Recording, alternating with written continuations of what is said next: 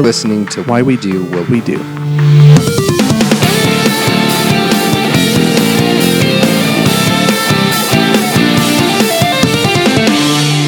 All right, welcome listeners to Why We Do What We Do. This is Abraham.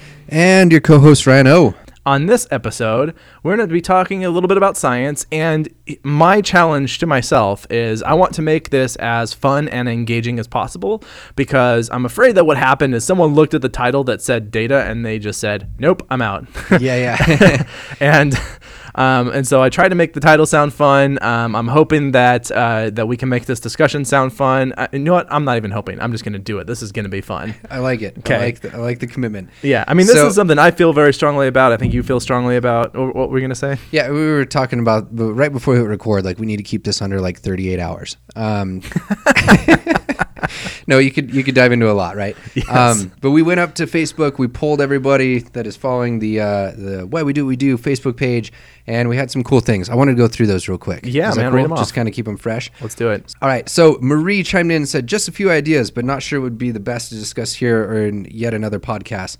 It looks like she said baseline and possible adaptations for contextual fit.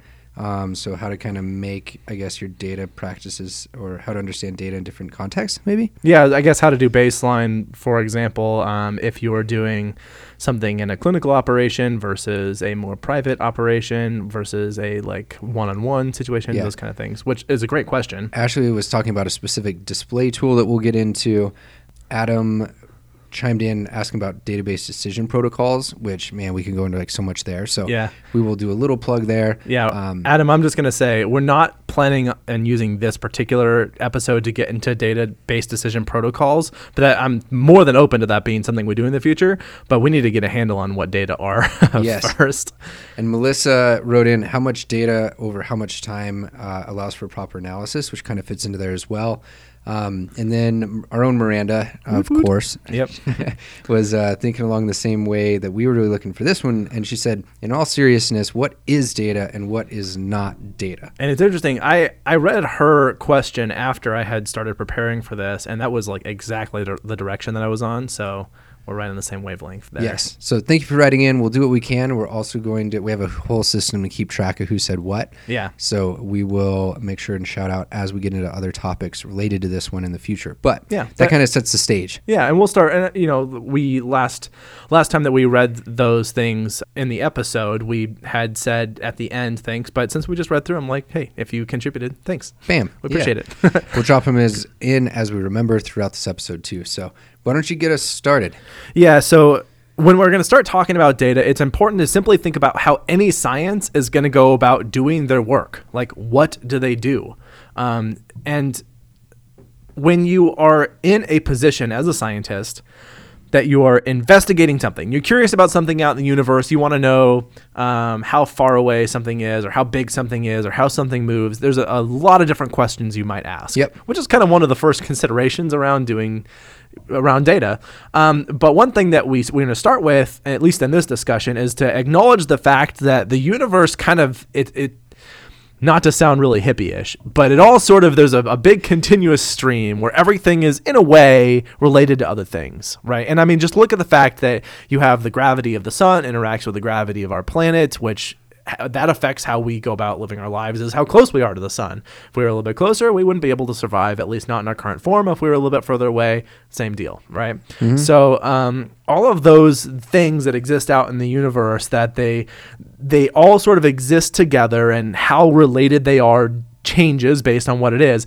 But essentially what happens is, as a scientist, you need to look at all of those things and decide, I'm not interested in all of that. I'm interested in this one thing. And you have to sort of make a decision in that giant soup of mixed up stuff. At what point you are going to say, this is where the thing I'm interested in starts, and this is where it ends, and I'm not going to worry about the stuff that are outside of that. Yep. So you got to decide what's your segment, and you got to grab that segment. Exactly. Yeah. Well said. And so in some fields, that's a little bit easier than others. You're looking at things like chemistry. You can look and say, like, this is a compound or this is a chemical of a certain structure, and I can see like that's what it is. And, that it's a little bit easier to say this is definitely that chemical. in some fields, it's really difficult to really isolate what is, in particular, the thing that I'm interested in and how do I go about measuring that. Psychology is especially prone to this particular difficulty. So the question we have to ask is, how do we go about studying these psychological phenomenon? If you think about that as you go through life, as any organism goes through their life, they are going through a lot of total experiences. And unlike there are certain things that only react to a particular set of circumstances. Maybe chemicals react to each other. They react to temperature. They might not react to how you talk to them, right? Organisms are different because they can react to so many variables that are out there. So we sort of have to say, we were interested in understanding how all of this works, and we're going to make the assumption that these organisms that are biological in nature, that they exist in this reality with us. And so that's one assumption we have to bring into this, is that everything there, we can understand it, right? It all exists in the same universe. It's not part of some metaphysical universe that we just don't have access to. And so we're just going to chalk any question we have up to, we're going to try and investigate this under the assumption that things, they're available to us to know, to discover. Okay. And, in going into sort of how you do research, one textbook that I was looking at, they basically said there are 3 types of scientific investigation. There is observation, which is what it sounds like. You're just sort of checking out what's happening. There's correlation, where you're going to try and measure how 2 events coexist next to each other. And then there's experimentation, where you're going to deliberately change things and see what the effect is of the change that you made. Okay. Perfect. But yeah, so regardless about how you go about doing it, usually what's happening and what we're talking about here is that whether you're observing it or correlating it or deliberately changing things, you're making some kind of record of whatever it is you're doing. Okay, you're writing it down, you're quantifying it, you're doing something. And that the record is the thing that we're talking about. The components of that record are what we call data. And so let's step back into the Latin of this a little bit. This comes from the word, the meaning of the word, the etymology comes from Latin. And I saw several words: do, dare, which may be dere, dedi, and datus. And all these refer to to the meaning to give. And if you look at other definitions from dictionaries and whatnot, you might see data as something like information or things known or facts. And some older definitions that were a little bit closer to that original term was a known or given fact. In the most general sort of way of trying to talk about this, and we're sitting here trying to wrap our heads around this, I think the best, most general way to describe data is it is the output of some observation that has been systematically organized. Okay? Nice. I like that. Yeah. And so in a way, these organized records that we have collected, they are supposed to represent as closely as possible some important element, or if you assume so, all the important elements of the thing that you're studying. Yes, and a perfect thing that I didn't think of before, but you just reminded me of, is those things only have a certain amount of, they can only represent so much, right? Right, yeah. So I like the analogy of a map. Okay. Do you remember where this came from? No, say more about that. Okay, so the idea is that you can only look at so much, or you're looking at a certain perspective, I guess, right? Yeah. And so I could use a topography map if I was going to go hiking in the hills, right? But I need a certain road map to be able to understand where to actually drive if I'm trying to drive somewhere, right? And so now that's super old, GPS, these sort of things, like maybe I need different apps for different things or whatever, right? Like the point is they only kind of section off and represent one thing and really only help you under one situation. That's a great metaphor to think about the fact that when we set out trying to observe or understand something about us, and we decide we're going to investigate that, and therefore we're going to make a record of that, and we're going to organize that record systematically, we're only getting the snapshot that we have from the perspective that we have at the moment we chose to take that snapshot. Yes, and so typically they are talked about as numbers. Yeah. And that is typically like data, or people think of numbers, I'm pretty sure. If you just type in data and like look at your top Google searches across lots of different people. I've done this plenty of times. Like numbers are kind of where people end up, right? And the numbers lend themselves well to this systematic organization because numbers say like 2 always means 2. You know what I mean? 100 always means 100. And that those numbers, they allow them to always represent a quantity that everyone can sort of agree that we understand what that quantity means. And so they lend themselves well. And as we'll get into a little bit, the fact that you have assigned that quantity doesn't necessarily mean that that quantity really represents the event itself, but it represents how you chose to organize your observation about that event. Yes, exactly. So like you're highlighting, like they can be used in kind of dogmatic ways. Yep. Right? And so going back to the discussion we had about if the your evidence for those numbers is greater than the your justification for that evidence, then that's being dogmatic, right? Yep. You're making too great of an assumption is what it comes down to about what is being represented there. Something for better or worse that we all now kind of know as alternative facts. Yeah, and right? fake news. Yes. And so, yeah, I guess my point is like numbers is a common way to look at it. It's one way to look at it, and oftentimes it's relied on sometimes way too much. Yeah, and I think that where I was sort of going with the fact that it doesn't necessarily represent the event itself is because there are numbers, that doesn't necessarily mean that the event was captured appropriately or accurately, and I mean that's even kind of arbitrary because accurate to the person who collected that information, that could be accurate to their criteria, but for other people it's not. Which also reminds me of the episode we discussed on truth, where what is your incoming assumption about what is accurate? What's your criteria for that, right? Yep. And so yes, it is the case that sometimes we look at it and say, oh, if we just assign some kind of value to this, some number, then great, we got it. Like that's all it takes. And sometimes we just need to be more careful and more deliberate about how we make those choices with our data. Ryan, let's imagine that there's a piece of paper on the table. I'm going to write down a bunch of digits on that. So there's numbers there, right? Mm-hmm. Okay. So you see these numbers. Are those numbers data? No. Okay. My answer is no. Well, and I would say that I don't know if you're trying to set me up somewhere. I mean, That's kind why I of hesitated. I wanted to see what you said because, in a way, in a way, yes, but no at the heart of it. Right. Well, and really, what it depends on is the question that you're asking. Maybe the question that you're asking is curveball. Right. The question you're asking is how many things are you writing? You're interested in my writing in general, and that's the psychological event of interest is my writing things down. Mm-hmm. So in that case, if you were taking record of those numbers, then they could be data, right? Yeah, you could interpret it that way. And so in that case, there might be other reasons too. But the numbers themselves, just because they are numbers, that doesn't necessarily represent any record from an observation where I was trying to systematically organize some snapshot I have of the universe. So therefore, the numbers themselves don't actually count as data just because they are numbers, right? They might count as data if you're asking a different question about those numbers, but they look like data. They are not functioning as data. If they looked like data and they taste like data. Are they data? No. In this case, they're not. All right, so there's a lot of different ways to like look at data and organize it and such. I just have some like bullet points here. We got nominal, ordinal, interval ratio, the difference between visual and statistical analyses, right? Yeah. Visual descriptions of it. So I don't know, where do we start here? Well, I think there are criteria by which we have sort of said we have to have these numbers in order for this to count as science, right? And there are certain journals that have that sort of requirement. It's sort of like there are laws that say you have to have insurance to drive your car on the road. We have similar laws about publishing and scientific researches where we're comfortable enough with the usefulness of numbers that's going to be our gold standard. Mm-hmm. Got to have those numbers there, okay? And so there are these publishers that are out there, they will only take like their baseline criteria for publishing in their journal is you've got to have those numbers. Yes.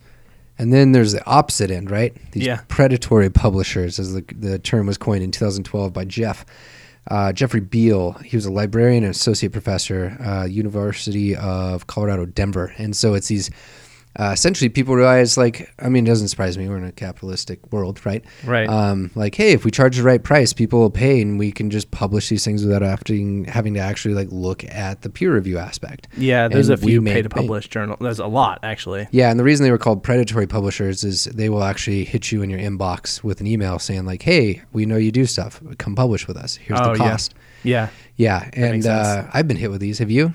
I don't think that I have. Yeah. Or I'm really good at ignoring them. Okay. One of those two things is true. Yeah, I started finding them as soon as I was in grad school, I guess. Okay. And it always cracks me up. Like, they need to do a little bit better who they're targeting. Like, the last time I've done research was my thesis, myself in that process. But Right. I value it. So I guess they're hitting the right group.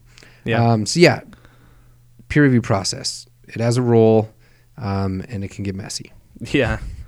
And in those pay to publish, which I think it probably warrants its own discussion, one of the issues there is it's not really peer review because you're paying for it. So the service you're paying for is this goes in a journal, not I get rigorous scientific experts who are critiquing the validity of my findings. Yeah, so I think there's a couple assumptions here that both you and I hold, which of like how science works. And the first one would be it's empirical in nature, right? Right. So there's something that is collected, some sort of information about, and it's in an objective sort of way. Yes. Right? That means it's observable, it's real, you can interact with it, it's out in the world, and that those data are based on those real events. Yes. And then the second assumption would be like this idea of like philosophic doubt. And that's kind of like an underlying thing that we drop into this every single episode, right? Yeah. Is we're going to hold whatever results kind of tentative and use them, but we're going to alter a position as like more data or different data comes to light, right? Right. So we're going to synthesize that. It's taking that, it's the skeptical approach of nothing is ever completely certain. And you can be very certain and be willing to accept that something might come along that changes our understanding of this, right? So always be looking out for where it could be wrong, and also acknowledging where just because you approach something with a level of philosophic doubt does not mean that every potential hypothesis that comes across the threshold deserves equal weight. Yes. Right. You know, if we were to say like, oh, why did you write those numbers on the page? Well, because I was trying to make a point, versus, well, because an alien wizard on the moon commanded you to do it. One of those things I don't really have to consider, because as far as, you know, there's really no reason to believe there is an alien wizard on the moon that has any power over my handwriting. But if he does, that's a trippy world. That is a trippy world. So that's one where that we don't really need to apply that same sort of filter on that one, because we can just say there's no reason to think that this has any validity to it. What really might be interesting is to say, like, maybe someone is holding a gun to your head and I can't see, like, maybe, like, let's say you couldn't actually see me right now. Someone had a gun to my head and is forcing me to write those things down for some reason. Then that could be a more substantiated hypothesis, because that could actually happen. We know that there are people who carried guns and coerced people into doing things. I really want this alien wizard to be like the first piece of like user submitted artwork. Oh, please. A moon-based alien wizard that commands handwriting. I will print that thing and send it back to you if you put it in a vector file. Okay. Just throw that out there. Can we make t-shirts of it? We'll wear them. We'll consider. The quality will matter here. Okay. But I will definitely like get it up in the studio and like send a picture and post it up. Like, yeah, first piece of artwork. And we'll also send you a signed sticker, or 12. So the signatures devalue it a little bit because we're nobodies, but okay. Sorry. So we had talked about this earlier, that the scientist needs to make some sort of decision on like what will actually count. Did you have some more on that? Yeah, absolutely. And I mean, really, it's before you have even started observing or collecting anything, you have to decide on what am I out looking for out in the world, okay? And what is the most suitable method for detecting it?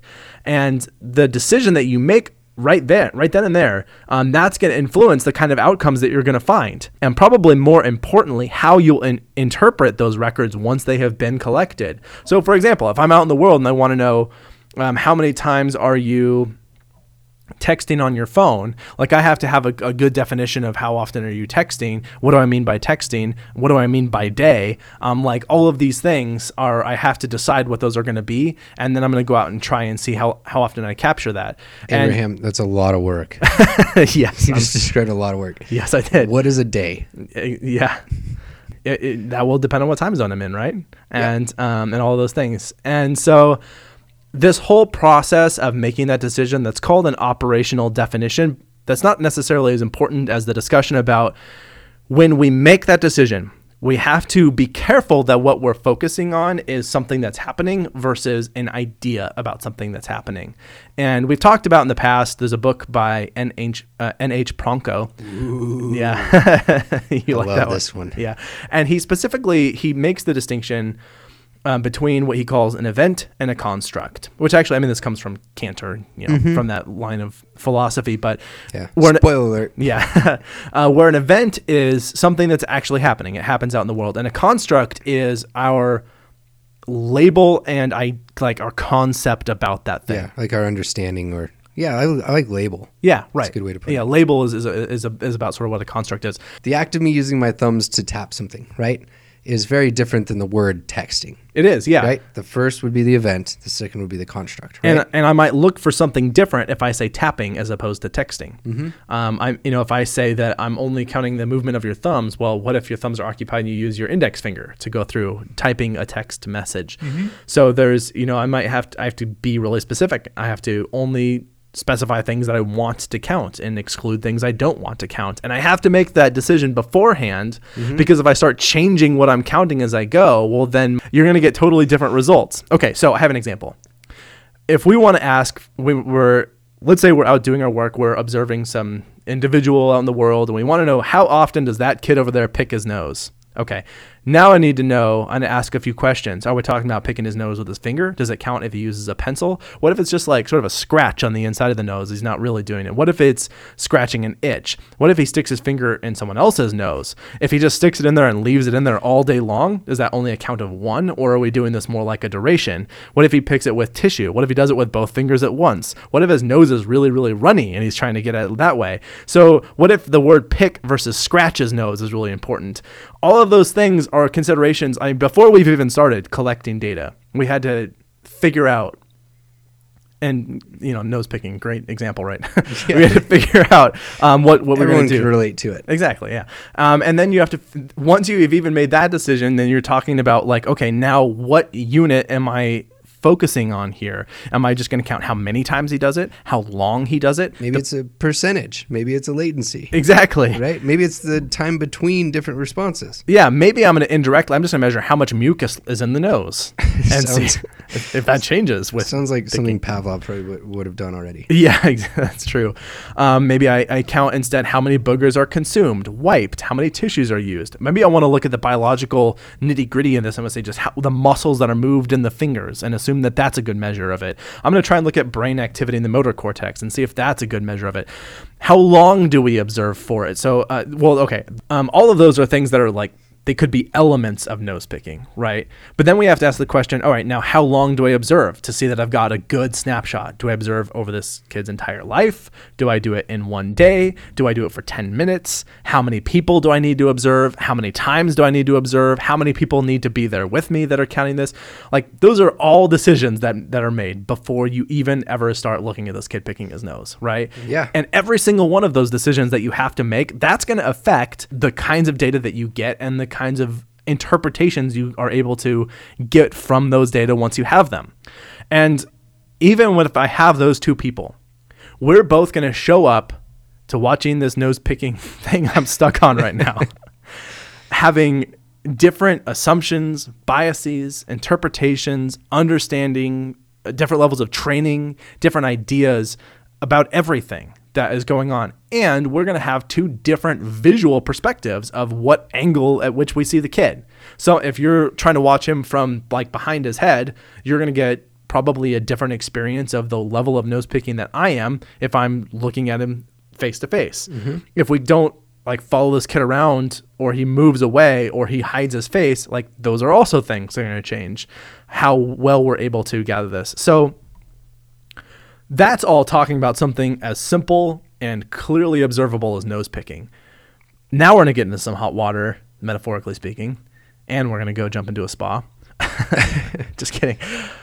I'm going to Coming to you live from the spa. Yeah. Abraham and Rhino. Yep. That's what's going on here. So Now I have to ask now I want to ask the question, we're in psychology, right? Mm-hmm. What is this kid thinking? I mean, this becomes especially tricky because got to go right back to step one. How do we define thinking? How do we know that that definition is correct at all, let alone for that person? Can we assume that if we ask them that the words that they use to describe what they're thinking is an accurate representation of those thoughts? If we were to try and measure their brain, do we have the correct instruments to get a good sensitive reading? Is the brain going to tell us an accurate representation of those thoughts in the moment? I mean, like, this becomes infinitely complicated by the fact that we're bringing to the assumption, first of all, that thinking is something that happens. And I'm not saying that it's not, but that is something we have to assume because we aren't directly observing it. Yeah. We can experience it, so we know that for ourselves we have that type of thing, right? We are going to assume that if we're going to do research on this, we have to pick one of those indirect methods. And it's most of the time going to be what someone says about it. So we have to assume that their language is articulate and competent and accurate enough that that is a adequate replacement for the thought itself that we're interested in. We end up stepping entirely away from the thing that we're really interested in, the thinking, which we've assumed exists and is meaningful in some way. And instead, we're going to choose something that we believe represents what we're interested in. And when we're interested in doing the psychological research, I mean, we got to choose the thing that has the fewest number of assumptions. We already have assumptions going into this. We assume that we live in an orderly universe where things can be studied and understood. That's a big assumption. Yep. I mean, I think it's warranted and it's necessary if you're going to do some kind of scientific investigation, but it is an assumption, right? Okay, so we have that assumption, but if we come into this with more assumptions, it gets harder and harder to justify that those records that we're taking, that is meaningful in any way. So let's just take this to the logical extreme where we have to make those indirect assumptions. I want to say that I want to measure the number of unicorns in the world. I'm going to go out. I'm a scientist. I want to find out how many unicorns there are. Should they be on the endangered species list, right? Is there something that like we can hunt them for their meat? That's okay, right? I want to figure out how many unicorns there are. So, but I know that I can't see them because of course unicorns are invisible. So what I'm going to do is I'm going to measure them by counting how many rainbows there are. Okay. And that's going to be how I figure out how many unicorns there are. Okay. There are so many assumptions implicit in this. I have to assume that there's unicorns. I have to assume that there's some relation of unicorns or rainbows. I have to assume that I can get a meaningful count on rainbows because rainbows aren't actually things that are out in the world. They're actually a cone of light that exists based on where you are in relation to the sun. And so like there are all of these assumptions I'm going to have to make before I go out looking for unicorns. But I could go out there, I could count those rainbows, and I could come back to you with precise numbers that someone else corroborated that say this is exactly how many unicorns there are in the world. Is that good information that is an accurate representation of what is going on? Most of us are going to say no, right? Yeah. Yeah, because, again, there's too many assumptions. And psychology is faced with this problem so frequently.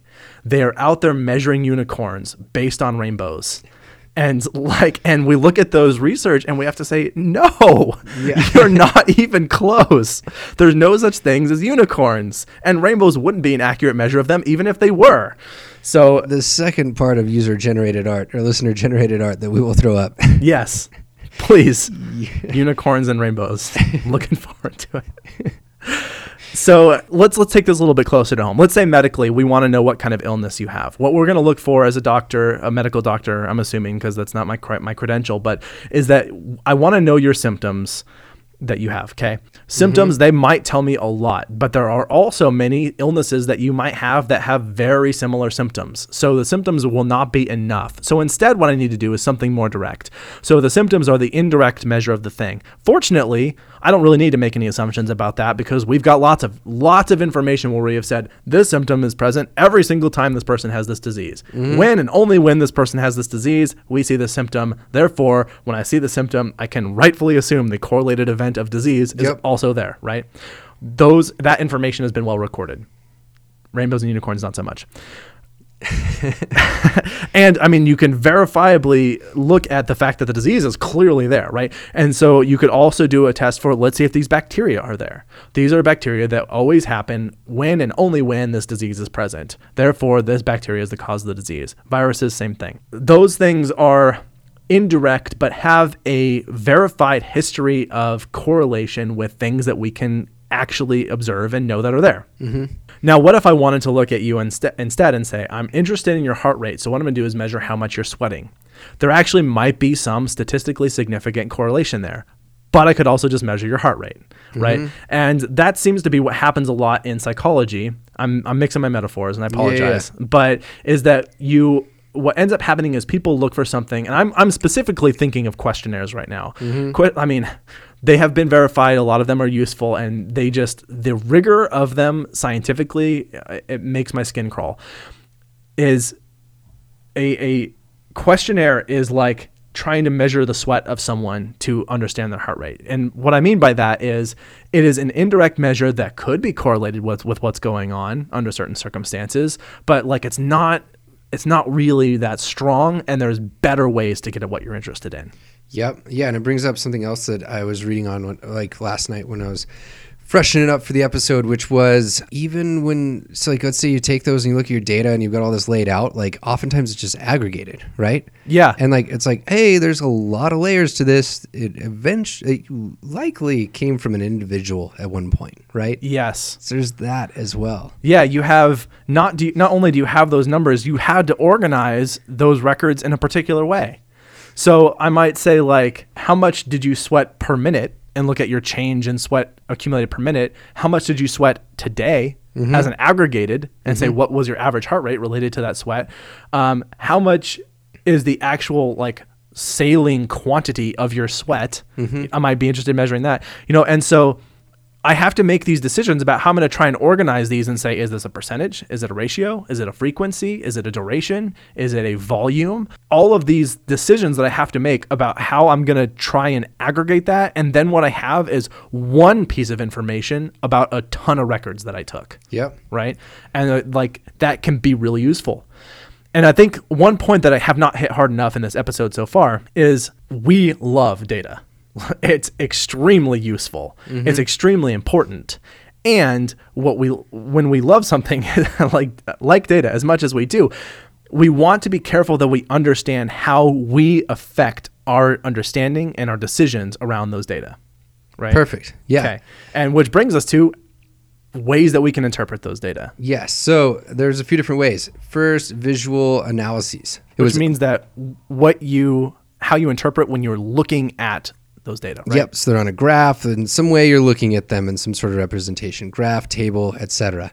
And Marie, Melissa, and Adam all had comments on Facebook about that were related to this sort of area. I think we dive into database decision making as a totally separate thing that you talked about to kind of like give a quick tidbit for anyone that's looking at these. Like you primarily look at three things: level, trend, and variability when you're looking at visual displays of data. So the level would be relatively like what are the values and where are those landing when it comes to some sort of graph or table. And qualitatively, you can kind of like say, is it high, medium, or low? That's what we're talking about with level. When it comes to trend, that's the way that the overall data patterns are heading. And then when it comes to variability, it's about how much kind of bounce or up and down movement you have in those numbers across time. Right. And there's a lot of different ways to do this. We are not consistent at all as like a larger scientific community. And like you were saying, we use these sort of, I call them loosey-goosey words to describe my high could be your low, could be her kind of low, could be his like neutral. Super high, neutral. Yeah, whatever. Sure. And so that's a whole thing that I want to unpack another time, not today. So you can look at them visually. You can also look at them statistically. I know nothing of this. I always refer to other people. I hire folks when it comes to looking at these sort of things to help me out, or call a friend.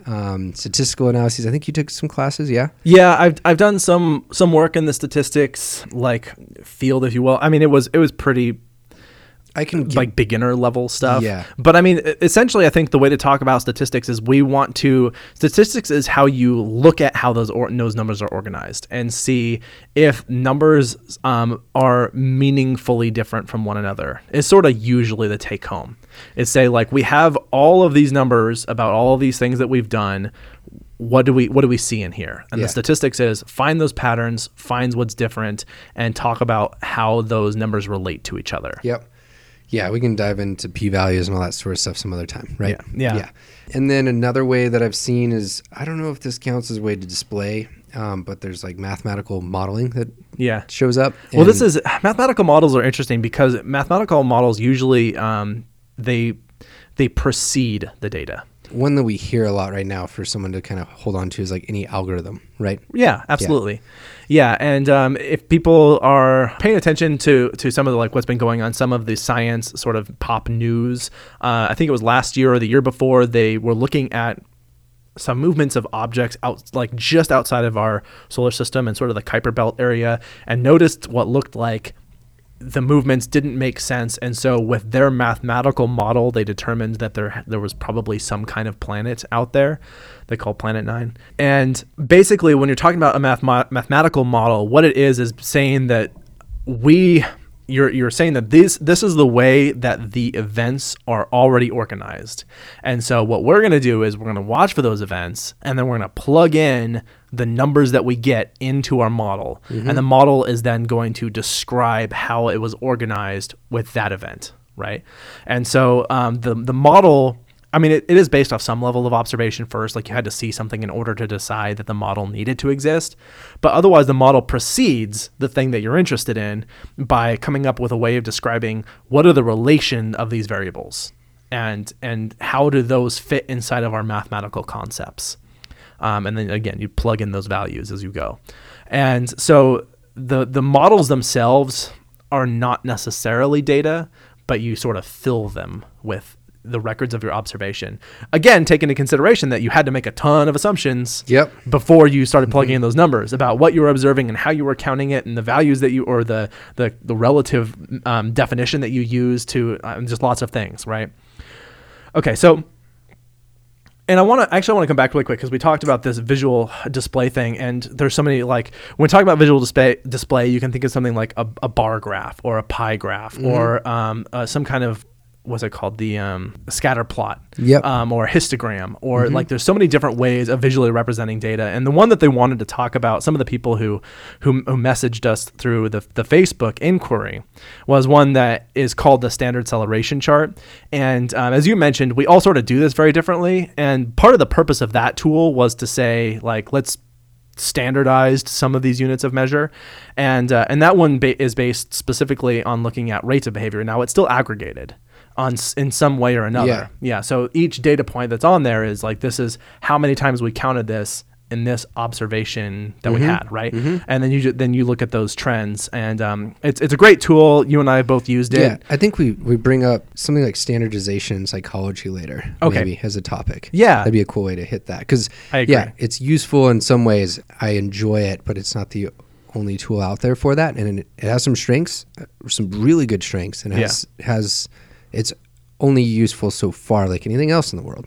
Yeah, like it's a tool that has a great place to exist, and we find a lot of value in it. We've used it in our work. I use it every single day for work, for tons of things, and it's a conversation for another time. But just to say, like, that's one of those tools that exists for a visual analysis of interpreting data. And even putting data on like a table where you just organize it, like that's also a visual analysis of understanding. Yeah. So for that one specifically, we'll link an organization, go learn more about it if you want to. All right. So like I kind of have assumed in the role here, I guess I go to YouTube and I go to those sort of pop psychology sort of sources that are out there too. Not that YouTube's that, but you can find a lot of them there. So the place where data are found. Yeah. So there's, I guess, two things that I want to bring up here specifically. It's that there's just really gross overgeneralizations of data and numbers, and data actually like using a number to like prove an argument, and the just sheer number of people on like social media that have been shown to, we talked about this in the past, share something without actually looking at it. It's just scary. It's downright scary. Yeah. And it's not just scary that people do that, but like when we put these things up, right? If it proves a point, like this actual episode could be used in that way too, right? Like it gets meta scary all of a sudden. And so that was one thing. And like, I just watch for that, I guess. And like over time, learn more about data, and it makes it a little bit easier. I'm constantly looking at data and how to understand different perspectives of it, I guess. Yeah. It's kind of a continual learning sort of thing. And the other was, got to go into the Crash Course channel on YouTube. Tons of views. I actually had the opportunity to meet Hank Green, the guy that runs that channel at PodCon. And I got about 25, 40 minutes chatting with him on and off. It was pretty cool. Great. And he does it really well in bringing in the scientific method, talking about some of the similar things that we talked about. So if you're looking for like a 10-minute short video, it's a great start. And one thing that he really hit was the fact that replication is needed, and it's an important part that I think we never talk about enough. One of the things that's been happening, and we actually did discuss this in previous episodes, is that psychology has had a problem recently where people, specific groups, have sought to replicate studies and have had a lot of difficulty doing that. And part of the reason that can happen, and I'm not saying that is exactly what happened here, but one of the things that can happen is when those definitions are unclear and the decisions are unclear and the rationale for those decisions is unclear, then it does become difficult to replicate because you are measuring something in a different way, right? And that can be a problem. And there can be a lot of reasons that replication doesn't happen, but that's one of the it's so important to be careful about how you go about selecting your decisions and then carefully documenting those decisions so that when we go to try and do those studies again, we have an opportunity to actually compare them. Because if we have two studies that have two different findings, but solely because we use two different measurement systems, that's very difficult to learn a whole lot of information about, right? And unfortunately, people do this intentionally when they sponsor research that they have a financial stake in the outcome of that research. If you're a sugar company that makes actual sugar, and you want to know how healthy regular sugar is versus like artificial sweeteners, and not saying that they do this, but they do, you can organize the data collection, just the data collection portion of it, so that you're more likely to get the outcome that says that you have the healthier product. I mean, there are other things you can do too that are technically, scientifically okay, that will still allow you to find the outcome that you need just to keep your financial stake in that particular process going, right? Yes. Cool. So this kind of gets us more into our particular, I guess, views and how we look at data, right? Right.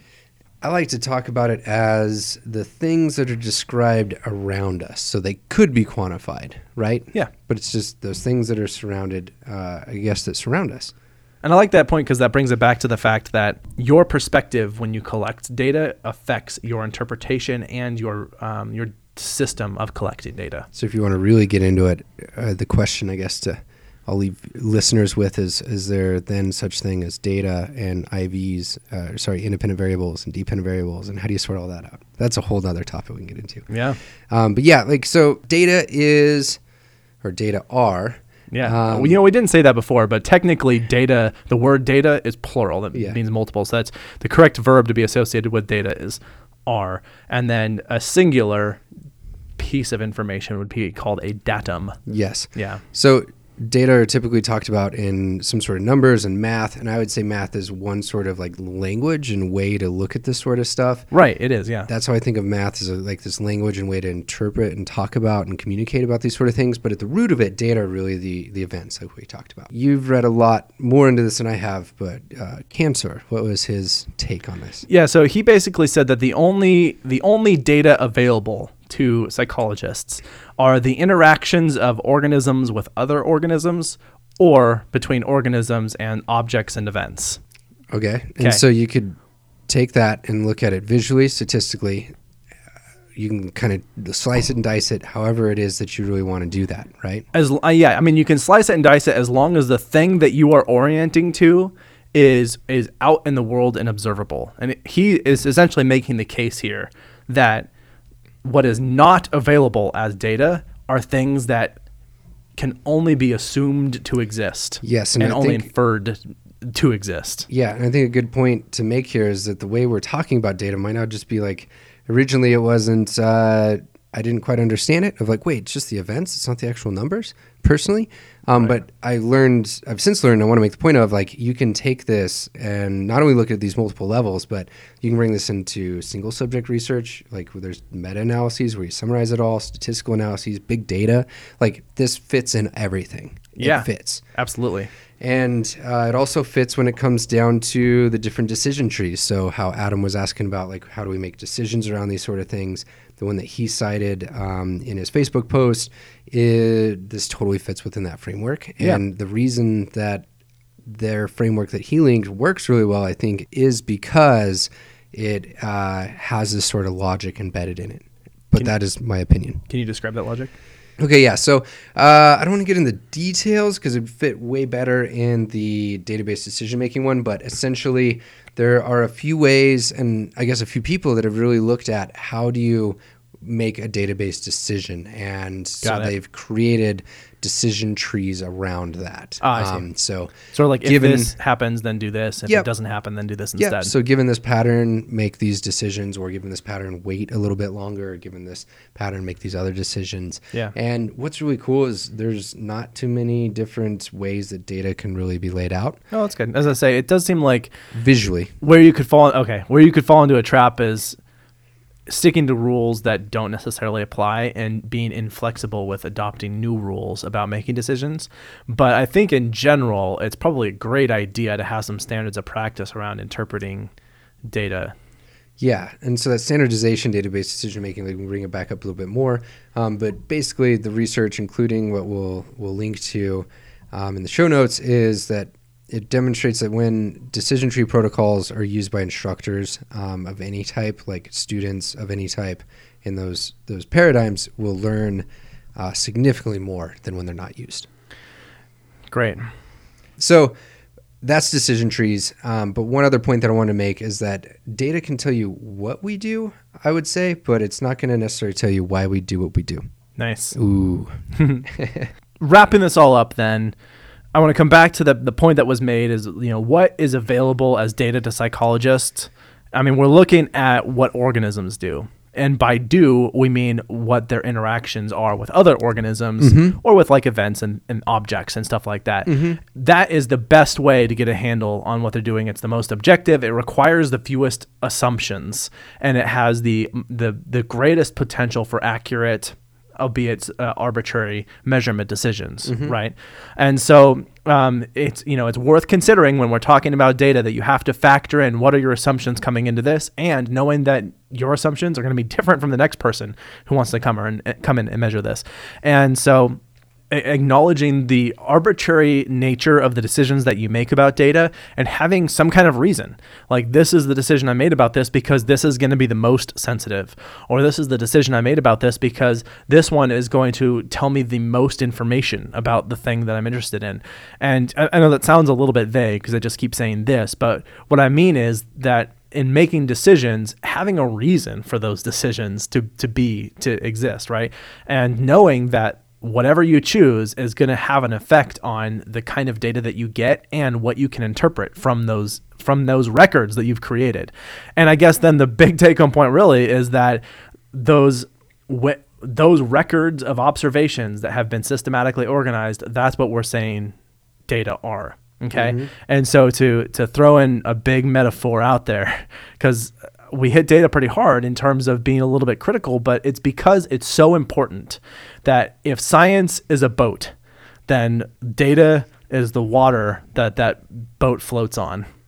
Ooh, I kind of like that because I was recently for New Year's super lucky to be in Sweden, and they had one of the oldest, I think the oldest recovered ship that was there. Nice. And Sweden, a literal boat. Yeah. So Sweden built up this giant boat, right?